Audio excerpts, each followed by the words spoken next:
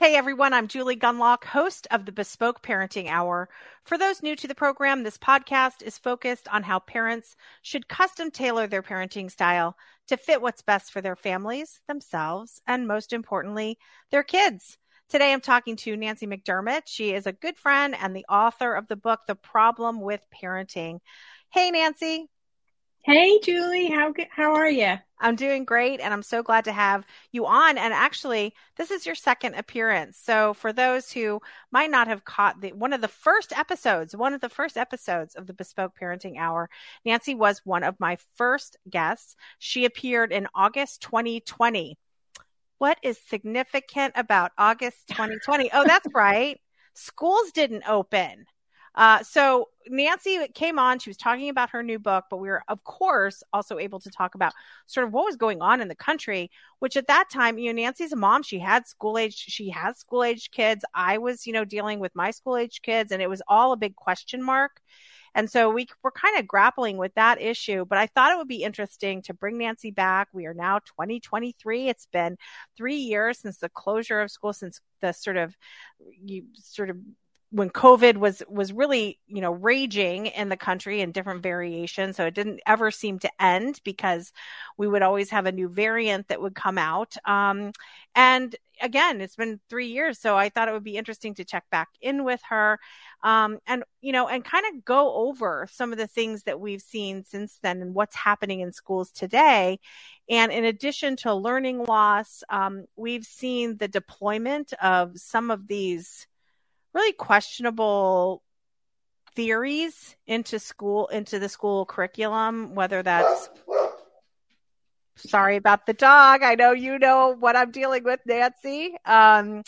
Whether that's critical race theory or sort of the gender theory in schools, we've seen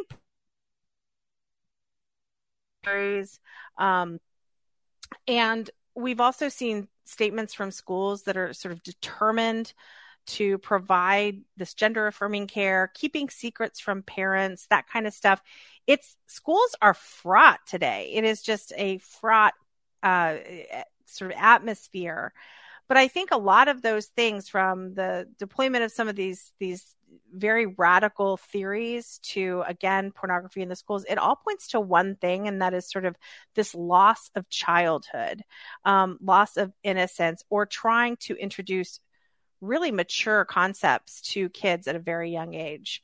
So Nancy, I know that was quite a long intro there, but I wanted to talk to you about the whole point of childhood, what it is, what it was, what it used to be, when that whole concept came about, and sort of get your thoughts on that. And, again, your book was sort of examining parenthood, and when, I thought it was fascinating because I love talking to you about how, parenting as we know it today really sort of developed in the 1970s. So I thought we could take a similar look at when childhood sort of emerged as a concept and something that people actually have to sort of go through.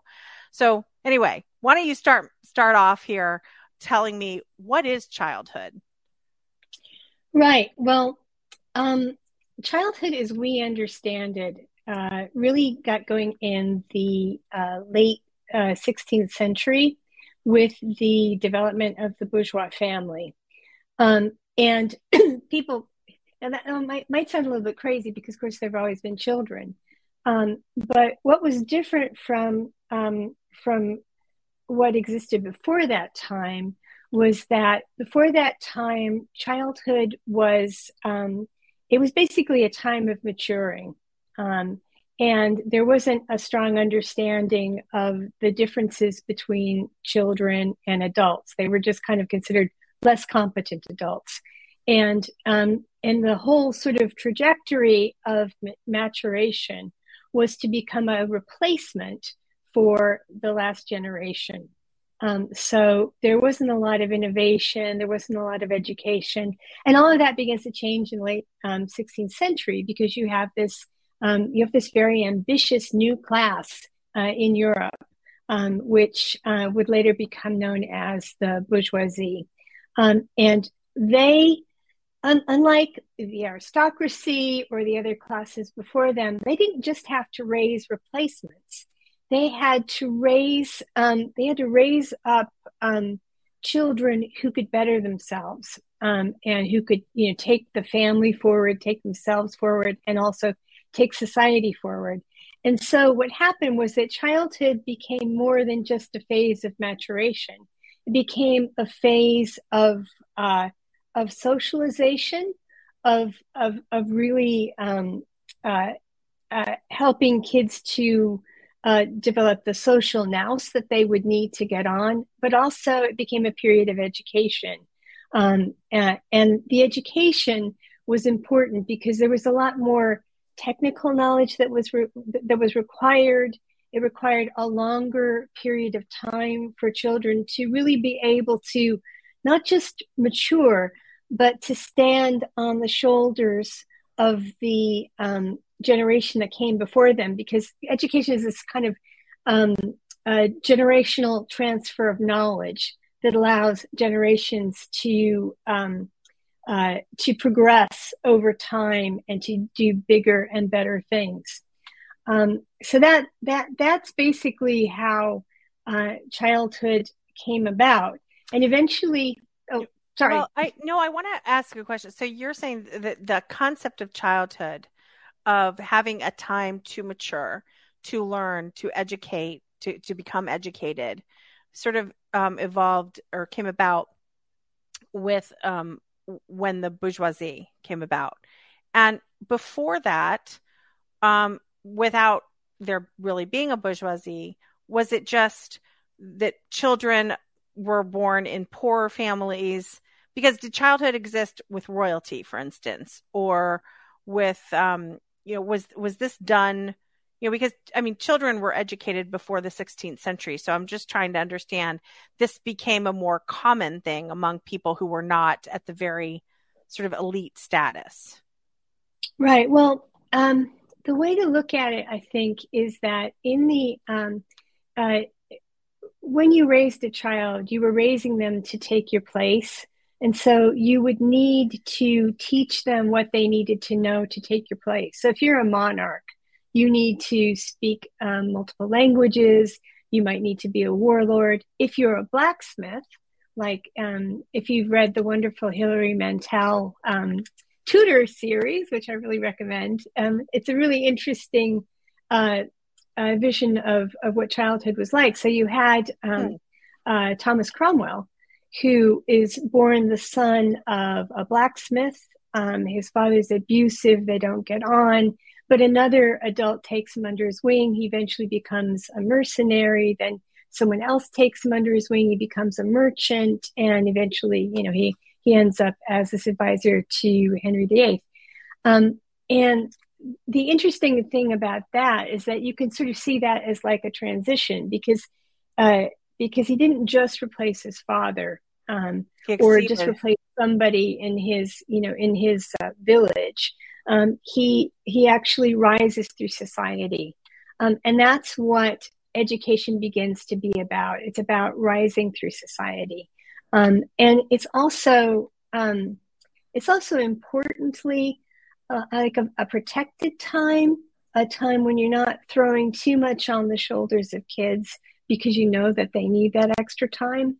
And eventually that becomes formalized in schools, and the period that children will be in schools extends until, eventually you get, I'd say that the high point of it was probably in the Victorian family. But obviously survived in new forms and new variations up until the 70s, when it all fell apart. Well, yes, and we'll get to that. But it's interesting that you talk about. So, you sent me some thoughts on this, and you talked about how it wasn't just about existing in the world. What you talk about, like replacing your parents, essentially doing what they're doing, but really learning about the world and becoming comfortable in the world, and sort of making it their own. And that brings with it innovation to improve the world. I mean, I think that that's kind of why people innovate and why they want to make the world a better place. So that really sort of emerged with this concept of childhood, which is really fascinating. And I want to talk a little bit. You had mentioned um, Hannah Arendt, and I know you are sort of you've read, you're a devotee of Hannah Arendt, and you mentioned how she talks about this. Tell me a little bit about her perspective on this. Well, she's really interesting because the way that she sees children, as she sees them as newcomers to the world, it's almost like you're traveling to a foreign country and you don't know anything, and you need someone to show you how it all works, and to kind of take you through the process of getting to know, what are the ways you behave, how do things work. How should I relate to other people? And so that's what childhood is about. It's about coming to understand the world that you have inherited, and that you will take forward at some point when you become an adult. And it's also about like learning to value that world, because if you don't value that world, you're not going to perpetuate. You're not going to perpetuate your family. You're not going to perpetuate yourself, and society will fall apart. Well, it's a perfect segue because I don't think childhood is viewed this way anymore. I mean, what you've laid out is how I view childhood still, and how I think a lot of people view childhood. But increasingly now, I feel like kids, very, very young kids, are being introduced to very adult concepts. And you talk, and I think we can get to today, because I think what's interesting is you talk about how it fell apart in the 70s. And I'd love to kind of explain or explore that, but then talk about what's going on today, because I think we've had another sort of lurch into sort of attacking childhood and the innocence of kids in favor of making them activists, getting them, there's a walkout every other day. They're marching on Washington, whatever, you understand the power of children today. And there's sort of this imagery of Mao's Red Army, demanding these changes, which make me very, very uncomfortable. And so I do want to talk about that, but talk to me a little bit about what happened in the 70s with this concept of childhood. Right. Well, and the family, and what happened to the family.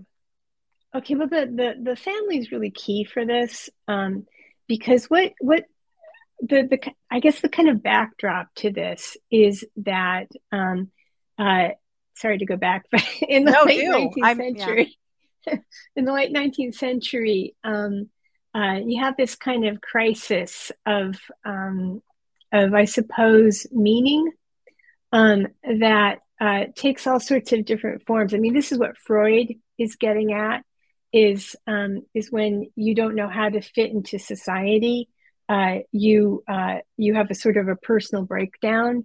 But that sort of loss of the bigger picture of the world and how you fit into it is something that, I mean, you can see it in Nietzsche, you can see it, all through the late 19th century. And you can even see it in the First and Second World Wars, actually, if you want to, take it that far. But the thing that kind of holds things together, particularly in the United States, is that you still have families. And the important thing about the family as an institution, is that, on the one hand, it's really flexible.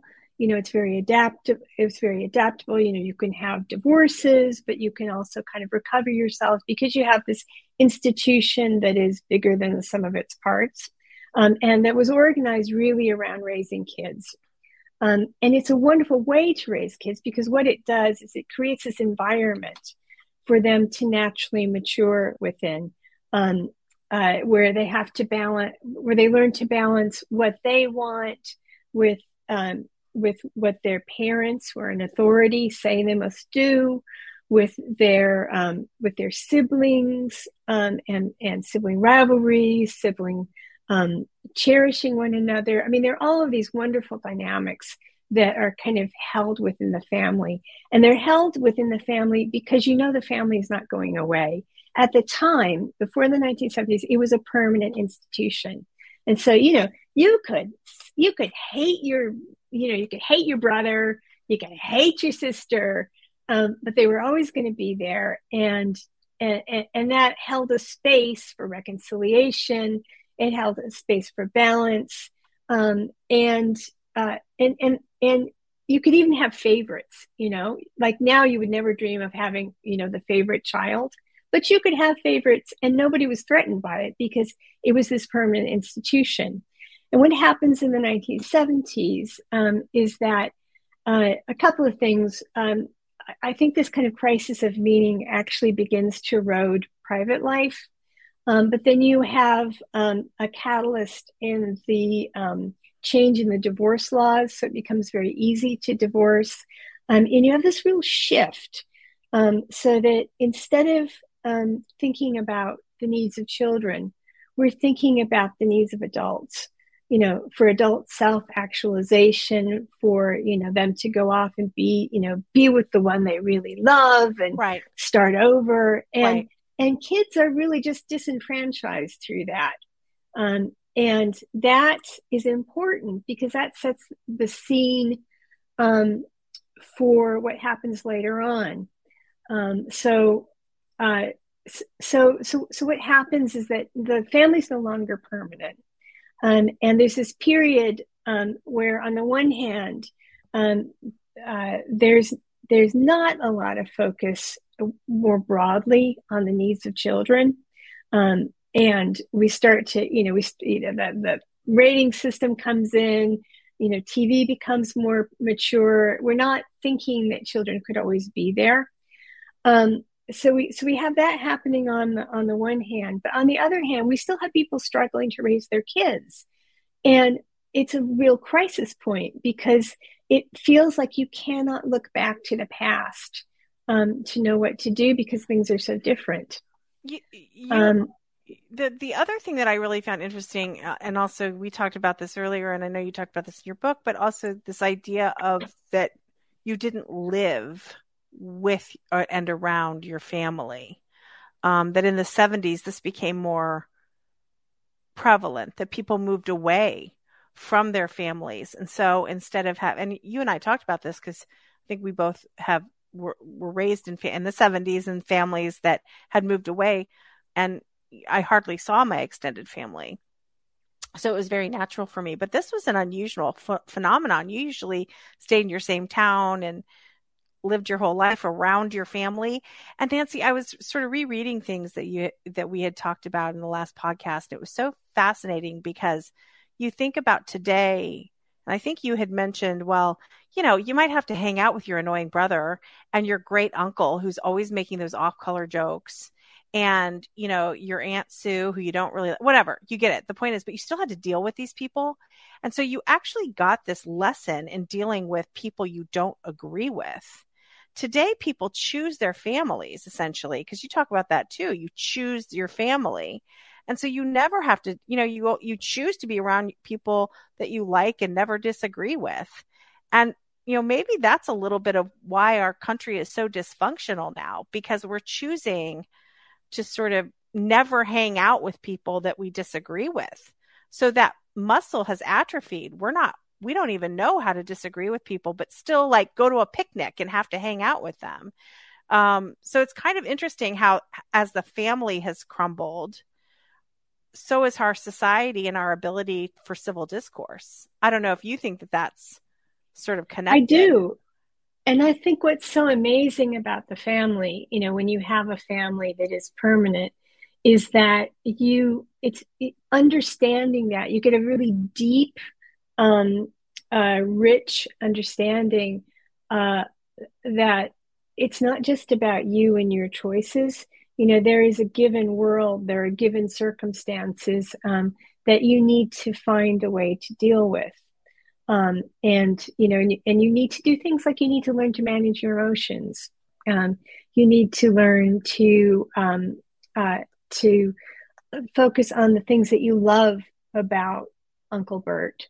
And and forgive, but maybe not forget the things that you don't like about Uncle Bert. And it does that completely organically. And I think that is what is so sort of reviled about the family now, is that it is a natural institution.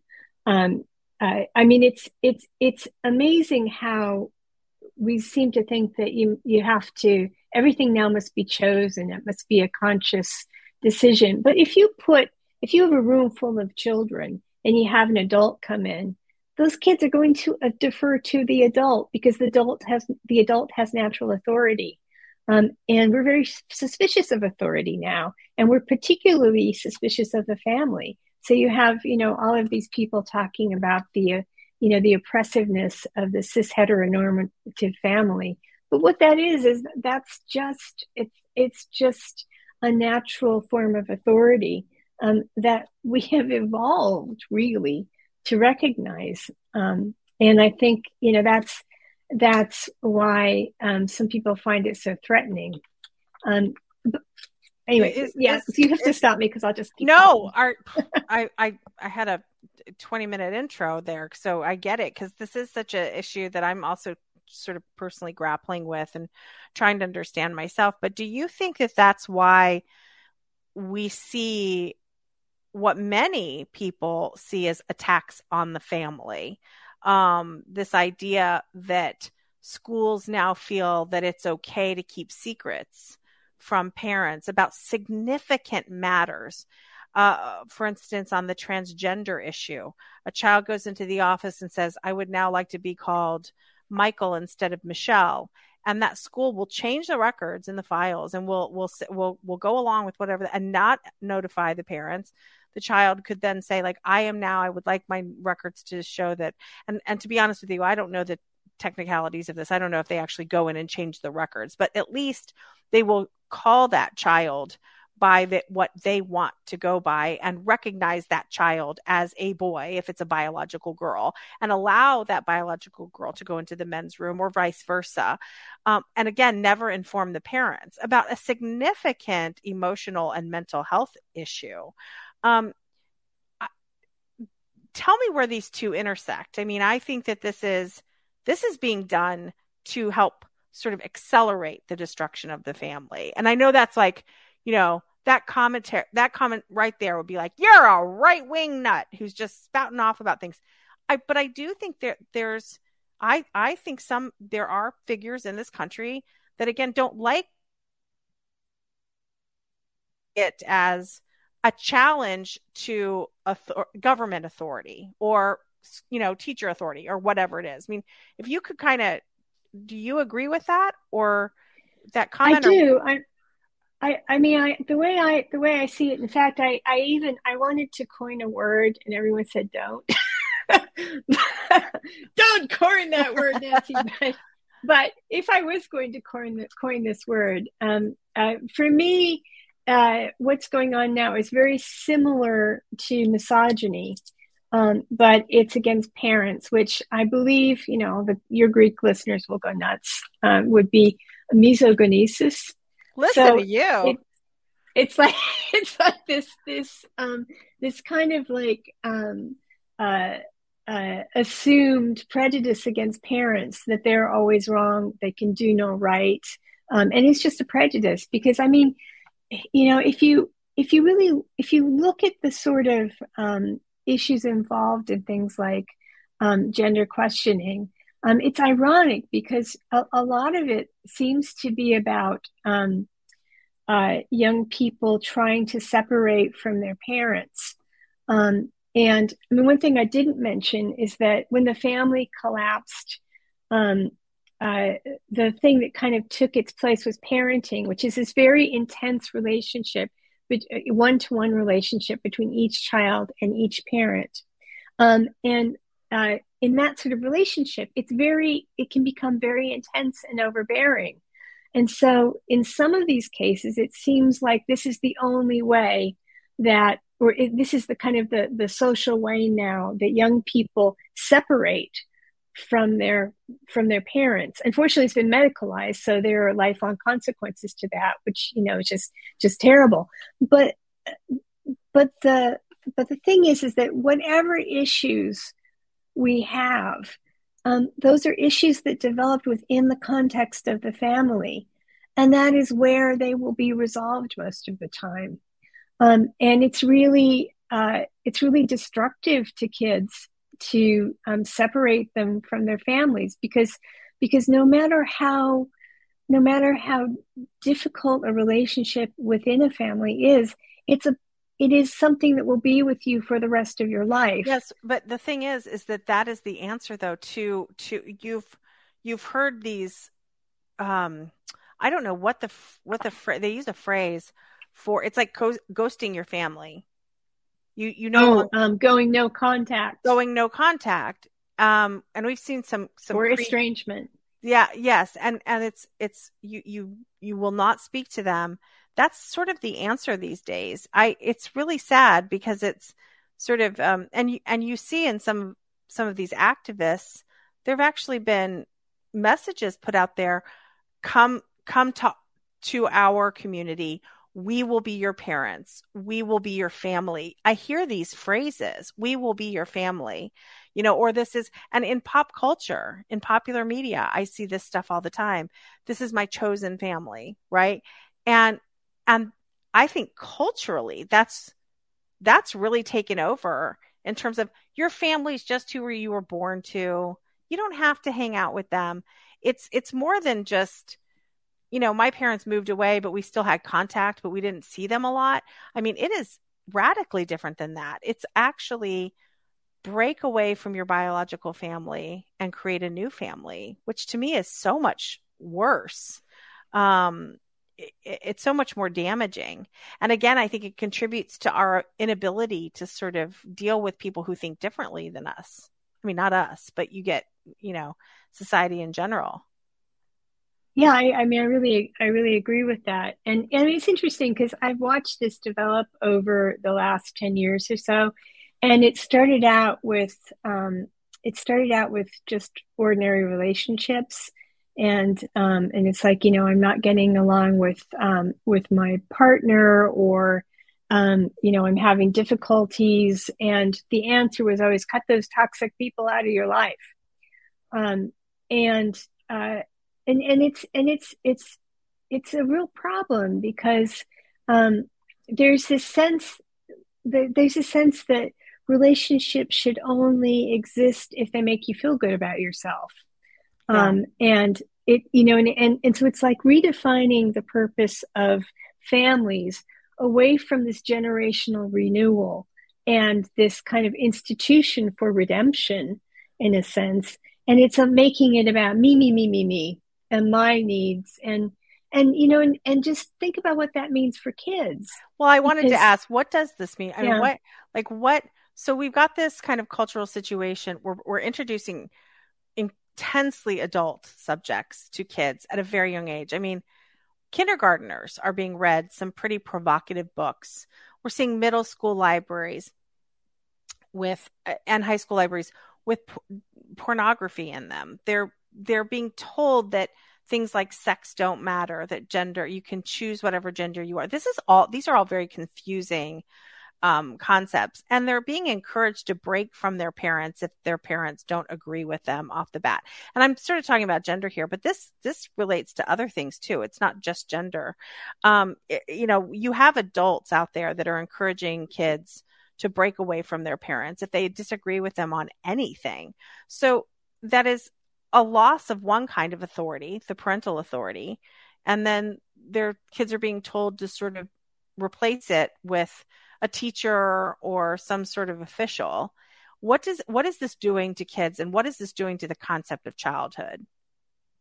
well,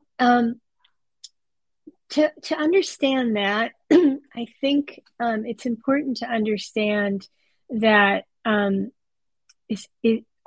to think of this as a sort of a cutting off of the past, a sort of jettisoning of earlier generations who had norms and who had values and things that developed over a long period of time to help us to function in the world. And really, since the 70s, we've had a our culture has been very much in the now. And the only reason why we make reference to history or to what came before is if it serves the purposes of the now.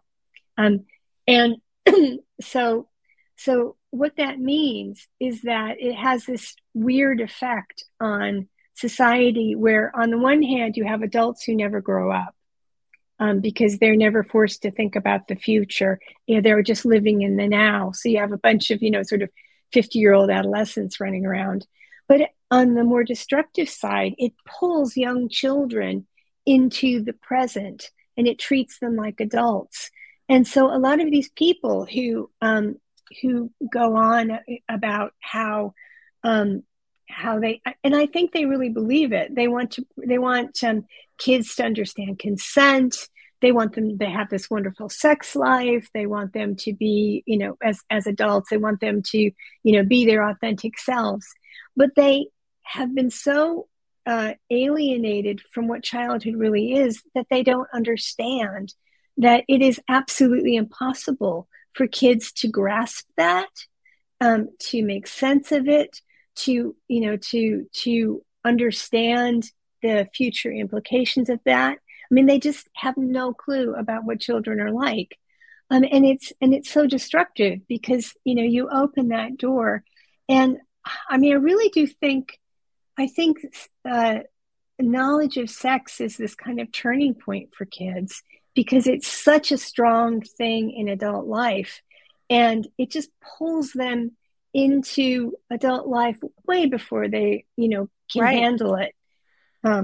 Well, and it pulls them, I mean, look, the way that we're pulling them into learning about sex and relationships isn't like, this is kind of what happens, right? It is, you have to choose what gender you are now. You can be anything you want. I mean, that in and of itself is, kids are susceptible to suggestion. They are.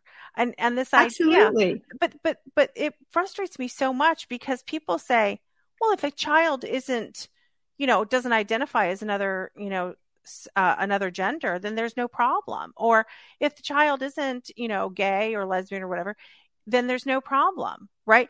And it's like, you can actually, it's not necessarily introducing, it's this whole new sort of category of queer, which is questioning, and I'm attracted to all sorts of things, and I'm attracted to, or I'm asexual and I'm not really attracted to any sex. The idea that the idea, it's my son. it's okay. The idea that children are not susceptible and then it could create confusion in a child is just monstrous because again, these concepts are very complicated for a full-grown adult, and to introduce them at such a young age.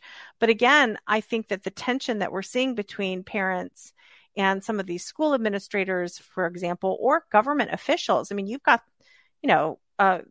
one undersecretary at HHS, Rachel Levine, she is a very powerful government official who is trans herself and is saying that we should introduce these concepts to kids. So it's not just teachers. I mean, we're talking about very powerful government officials who are introducing these concepts. And I think for me and for others, other parents out there were like, when did this become okay? And they're not only just suggesting it, they're actually fighting parents who object to it. So and again, it all comes at the cost of children and families and this concept of childhood. Nancy, I wanted to ask you are kind of interested in examining this a little further, and you've got a new project. I don't know if this is a new book, but you're working on a new project sort of around this idea. Tell us a little bit about it. Right. Well, when I was writing my book about parenting, when I understood what a crucial role the family played, I wanted to understand that better. And just a bit of background, one of the reasons why I was interested in parenting is that I've always been interested in families. My father was in the military. We lived lots of different places, and I used to love to visit other families because it was like this new world. Everything, they did things differently. They had different words for things. Things smelled a little bit differently. And so I've always found that really fascinating. But when I started to understand a bit better the important role that the family played, I really wanted to understand what had happened over time with it and where it was going. And what I realized, and this is kind of where Hannah Arendt comes into it again, is that I was having an argument on Twitter, and someone said to me, "Well, you just want to go back to the 1950s." And I said, "Well, no." But I was thinking about why is it Why is it bad? when people why is it it's always why not go back to the 70s or the 80s and I think the reason why is that the 50s was the last time when the traditions that the family was based on were intact, and those traditions are gone now. I mean, there was a break. They are gone. People It's don't interesting. understand them. It's interesting too when you say the 50s. I also think of pop culture. I always think of like pop culture and what was it like? And you think about those television shows, which reflected that sort of, nuclear family, mom, dad, kids, and that sort of unit and how important that was. And again, that they would even have, I mean, they do have, I feel like every series now that has to do with the family is so sarcastic and has to sort of make fun of the family and at least make fun of the dad always, he's always so stupid and the mom is always so bright. But just the idea of a television show that didn't make fun of the family, but showed the challenges and the laughs and the good things about having a family and sort of these charming little vignettes, so it's sort of the culture also has never, or pop culture certainly is not the same either. The message people get from television today is that's square and, it's not the cool way. It's really true. Then you have these I mean, it's interesting. You take something like Friends, and I mean, what that is it's basically a family, but it's not a family. Yep. And which is when we could have a whole podcast on that. but anyway, because we can't go back to that, and I actually don't think we understand it. And why it worked, which is part of what I want to do is these calls to defend the family don't really grab people in the way that you would think they do, because we grew up in the 70s. I mean, how many people are there around who even have even experienced the idea of the family as being something permanent? I mean, it just does not, it's just beyond people's experience now. And what Hannah Arendt did was she talked about this more broadly as a problem of Western society. She says, you have a break with tradition, and then you have terrible things happen like totalitarianism and all of these different effects that has. And so what she said is that what we need to do is we need to rediscover that tradition and build a new one. And so she likens it to diving for buried treasure. And so there's this thing which is lost. You go back, you bring up these objects. Sometimes you don't know what they did. You don't know how they worked. Sometimes you can find a use for them. Sometimes you can't. But through that, you build something new. You build something new that is right for you and for your society going forward. And so what I would like to do is I would like to dive into the tradition of the family, because I think the family is kind of the first institution. It's the institution where we, in whatever way, we pass on a sense of who we are and how we are in the world and what the world is like to a next generation so that they can carry on. And so rather than defending the family, I want to make the case for the family. And part of that, and probably the most urgent part of that, is making the case for childhood and understanding that in a sense, childhood is also like that very treasure. Because I was thinking about this, and I realized that there's not a day that goes by when I don't go back into the magic sack that is my childhood and take out something and use that as the benchmark, or compare it. I mean, it's like this kind of treasure that you have that allows you to adapt and and cope.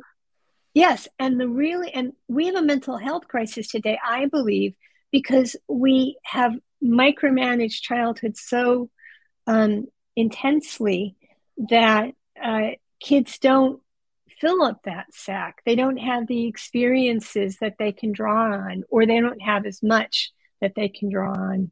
Um, and if you haven't had both positive and negative experiences, if you haven't been allowed to learn lessons for yourself in the sandbox, I mean, there's a reason why software developments talk about doing things in the sandbox, is that you can play and there aren't big consequences for that.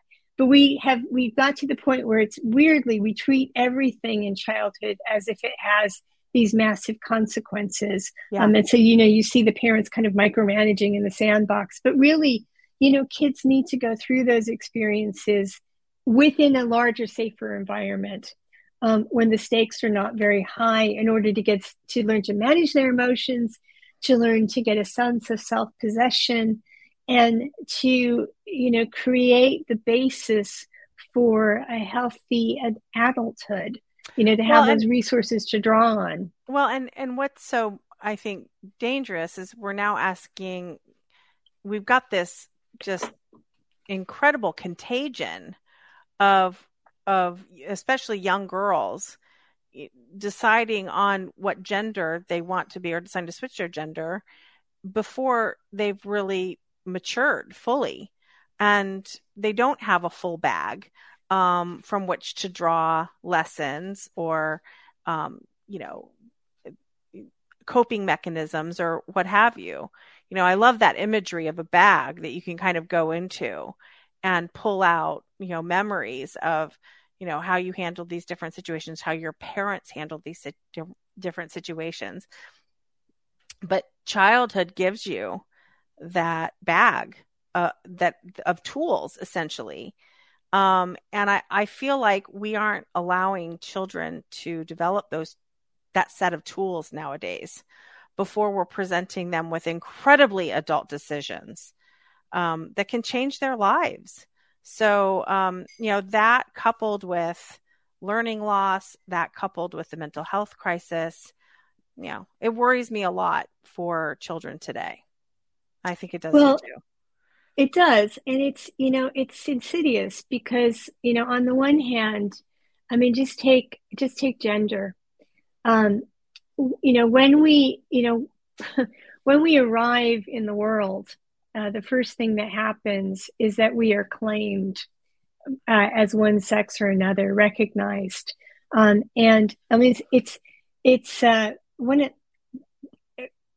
and that's something that we just do as human beings. When we know that a child is male or female, we treat them differently, and we're not even aware we're doing it, which is a real problem for people trying to do research on gender. It's that, any clue, and the researchers will notice different things, and those things will track with, like what we believe about, men and women, boys and girls.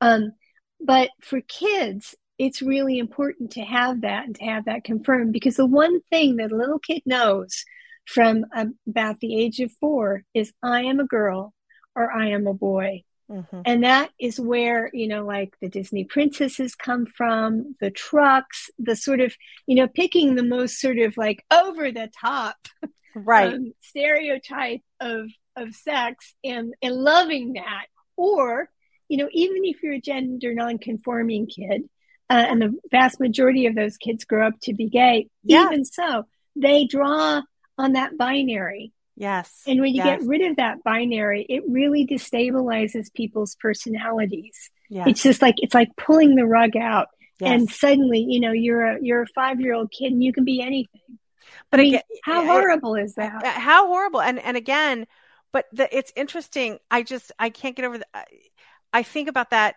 bag you're talking about.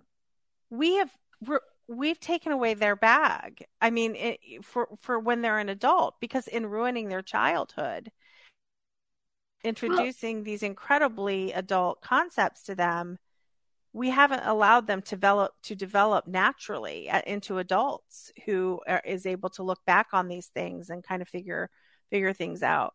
It really is a tragedy that I think we're gonna be paying for generations. well, I mean, the worst thing about it is I think we've deprived them of hope because, um, I think there's something really important about wonder. And with little kids, everything is a wonder. And instead of allowing kids to understand things and figure things out in their own terms, we're so we're so eager to correct them and to prepare them to be adults. And so, instead of sex being this thing that you sort of know is out there, but it's this mystery, instead of allowing that to be a mystery, it's like, well, this is what happens, and just specifying that. It's also like, I mean, another example is Santa Claus. I mean, you get these people who are like, well, you're lying to children, and and yeah, it's a vast adult conspiracy that we do we do, so that for a time in our children's lives, they understand, they have this childhood belief, they have this Right. innocent belief Right. that that Reindeers that and they fly, right? I mean, they do, it's wonderful. and and they it will eventually come to understand that the truth about Santa themselves, and then maybe we tell them at some point, Well, just and confirm what there's they're also telling us. there's a reason parents do it. It's like I can't even tell. I actually found an app on my phone that you could talk to Santa, and I used it. I mean, it'd be the heat of July, and I'd be sitting there. I'm getting Santa on the phone. I mean, there is this concept of like, if you're a good boy or girl all year, Santa will bring you something. He will recognize your goodness, right? And you're not on the naughty list. I mean, it's not just like, oh, we like Yeah, I messing with. have the naughty list app. Yeah. Oh, you're on the naughty list, Yes, honey. You yes. should See, stop that. I tell you, parenting is so easy these days. But I'm telling you, this is the kind of thing that there was a greater meaning there beyond just like, let's have fun and mess with the kids and tell them that reindeer and there's like elves. Like there was a lesson behind it. And again, you're right that giving them this idea, to think about, oh my gosh, Santa, and they go to sleep and they wait for the hooves, to be on their roof. I mean, it's wonderful. And there's nothing wrong with doing that. It's Yeah, part of and it's childhood. Yeah. it is, and it's like, I mean, childhood is a gift we give to the younger generation, and we have really taken that gift away. And it's been well-meaning. We as adults, we know the realities of the world, and in a way, it's a sort of a lack of confidence in ourselves. So that instead of having confidence in our ability to protect our children, we feel like, wow, it's all on the internet. Let's just prepare them. That's all we Yeah. can do. Yeah. And in preparing them, we actually rob them of that time of uh, without pressure, when they can mature at their own rate, and when they don't have to be thinking about these very adult things that they frankly, can't comprehend, or can't engage in without seriously harming themselves. Well, listen, Um, Nancy, this is probably a good place to wrap up. And I wanted to give you an opportunity to once again plug your book and tell people where they can find you on social media. right. Well, my book is The Problem with Parenting, which is published by Prager Press. It's available on Amazon. And you can find me on Twitter and at NMCDNY at twitter.com. I have an old now everyone should know that Nancy, I didn't read your full bio, which will be on the podcast landing page. But Nancy used to be one of the administrators of the Park Slope Moms Group. Was it Parents Group or Moms Group? It's Parents, Park Slope Parents. Yeah, which is, I mean, if you're not familiar with it, that's quite a job. Yeah, I mean, it was one of the largest in the country, and and in your New York City, and everyone's a journalist, everyone's writing, is winning Oscars, and this is very sort of type A parents. Yeah. Which is where but that's where you're the New York on your Twitter handle. Yes. So that's the NYC. I'm not in NYC anymore. I'm not in the country now. But I look forward to your coming book on childhood, the destruction of childhood, the importance of childhood, the reason we. Well, if anybody wants to publish it, I will read it. Yeah. Well, and when that does happen, you can come back on and talk about it. Nancy, thank you so much for coming on today. This is fun. It's a great topic. So I know we didn't scratch the surface, but I appreciate you coming on. Well, and I appreciate you having me. Thank you. Thanks, Nancy. Bye. Bye. The Bespoke Parenting Podcast with Julie Gunlock is a production of the Independent Women's Forum. You can send a comment and question to julie.gunlock@iwf.org. Please help me and IWF by hitting the subscribe button and leaving a comment or review on Apple Podcasts, Acast, Google Play, YouTube, or IWF.org. Hang in there, parents, and go bespoke.